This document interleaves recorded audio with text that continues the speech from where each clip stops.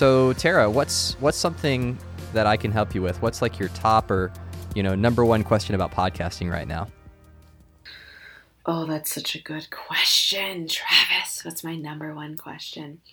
To be honest, marketing and engagement, the ways that you feel like, and I'll even use like if you're familiar with Patreon as a platform. Do you have Patreon?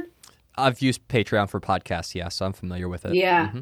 Yeah, just like the ways that feels worth the time and the energy. Like I say, the time is in the energy investment. While also not being too like redundant or feeling fresh and different forms, like the types of forms. So for me, so much is about, I'm at this point, I think, where we have definitely Patreon folks, we have people that commit and it's great, but how do I keep that engagement? How do I grow that engagement? I think is the biggest thing. So much of me is like how to grow engagement. I think that's my biggest question I could ask, and specifically around subscription services and then just in general. So it could kind of be like micro into Patreon and then the kind of macro kind of meta version of like in general growing engagement.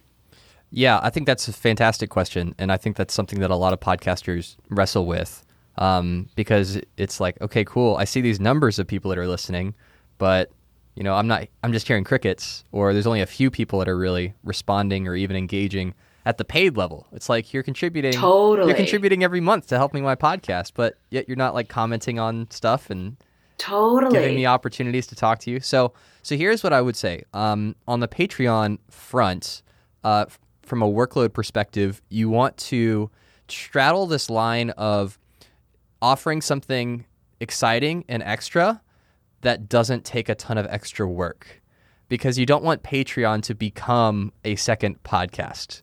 That's a mistake that I've seen a lot of people make, is they think, I'm going to make these incredible offerings and bonuses, and then like 2 people watch the videos that you spent hours editing, right? So I think it's figuring out what are people excited about, like what can get them incentivized to go higher up on your tier level. So it's not just the $3, but they get up to the $60, right? And then, whenever somebody does comment on anything, like as soon as possible, have really great, insightful answers, right? Because that's the thing, especially with like YouTube or Instagram. It's like, you write this comment and who knows if they'll ever see it or read it. And then when they reply to it, you're like, whoa, this person like realizes that I exist now. And so now I'm even more likely to comment in the future, even if they never reply to anything. It's like I've already had that interaction and that connection. So now I feel emboldened and confident to like actually engage and contribute. So I think just make sure anytime anyone says anything on Patreon, make sure to reply with like a really great, thoughtful comment.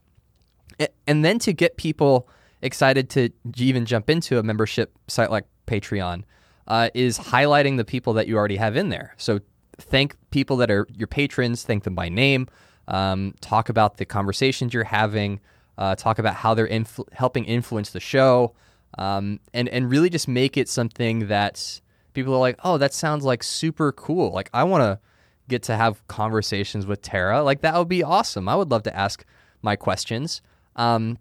And even creating, and as you're thinking about kind of season 2 of your podcast and different elements that you want to include, I would encourage you to figure out a way to include your patrons. So whether it's, hey, at the end of every episode, there's going to be like a 3-minute Q&A, and I'm going to be answering questions from my patrons. And so, they can say, hey, what do you think about this? Or, I'm going through this. What would you do for this? And you can say, hey, here's the Patreon section of my podcast where I answer questions from my patrons. If you would like me to answer your question, it's super easy. For as little as $3 a month, you can engage with me. We have conversations during the week. You get this bonus content, and you have an opportunity to shape the show, right? So you're trying to weave all these different elements together so they're not like 2 different silos or like 2 separate things, but they really come together and complement each other. And so I think the more that you can bring everything kind of together, then when somebody really loves your podcast, they want to be incorporated into it in that way.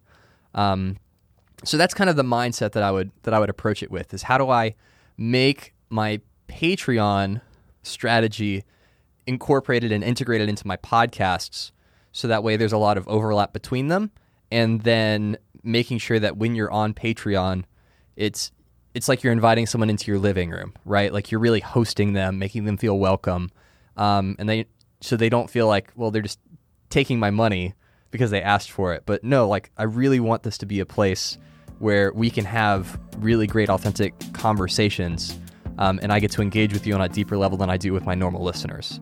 So kind of having that perspective about it.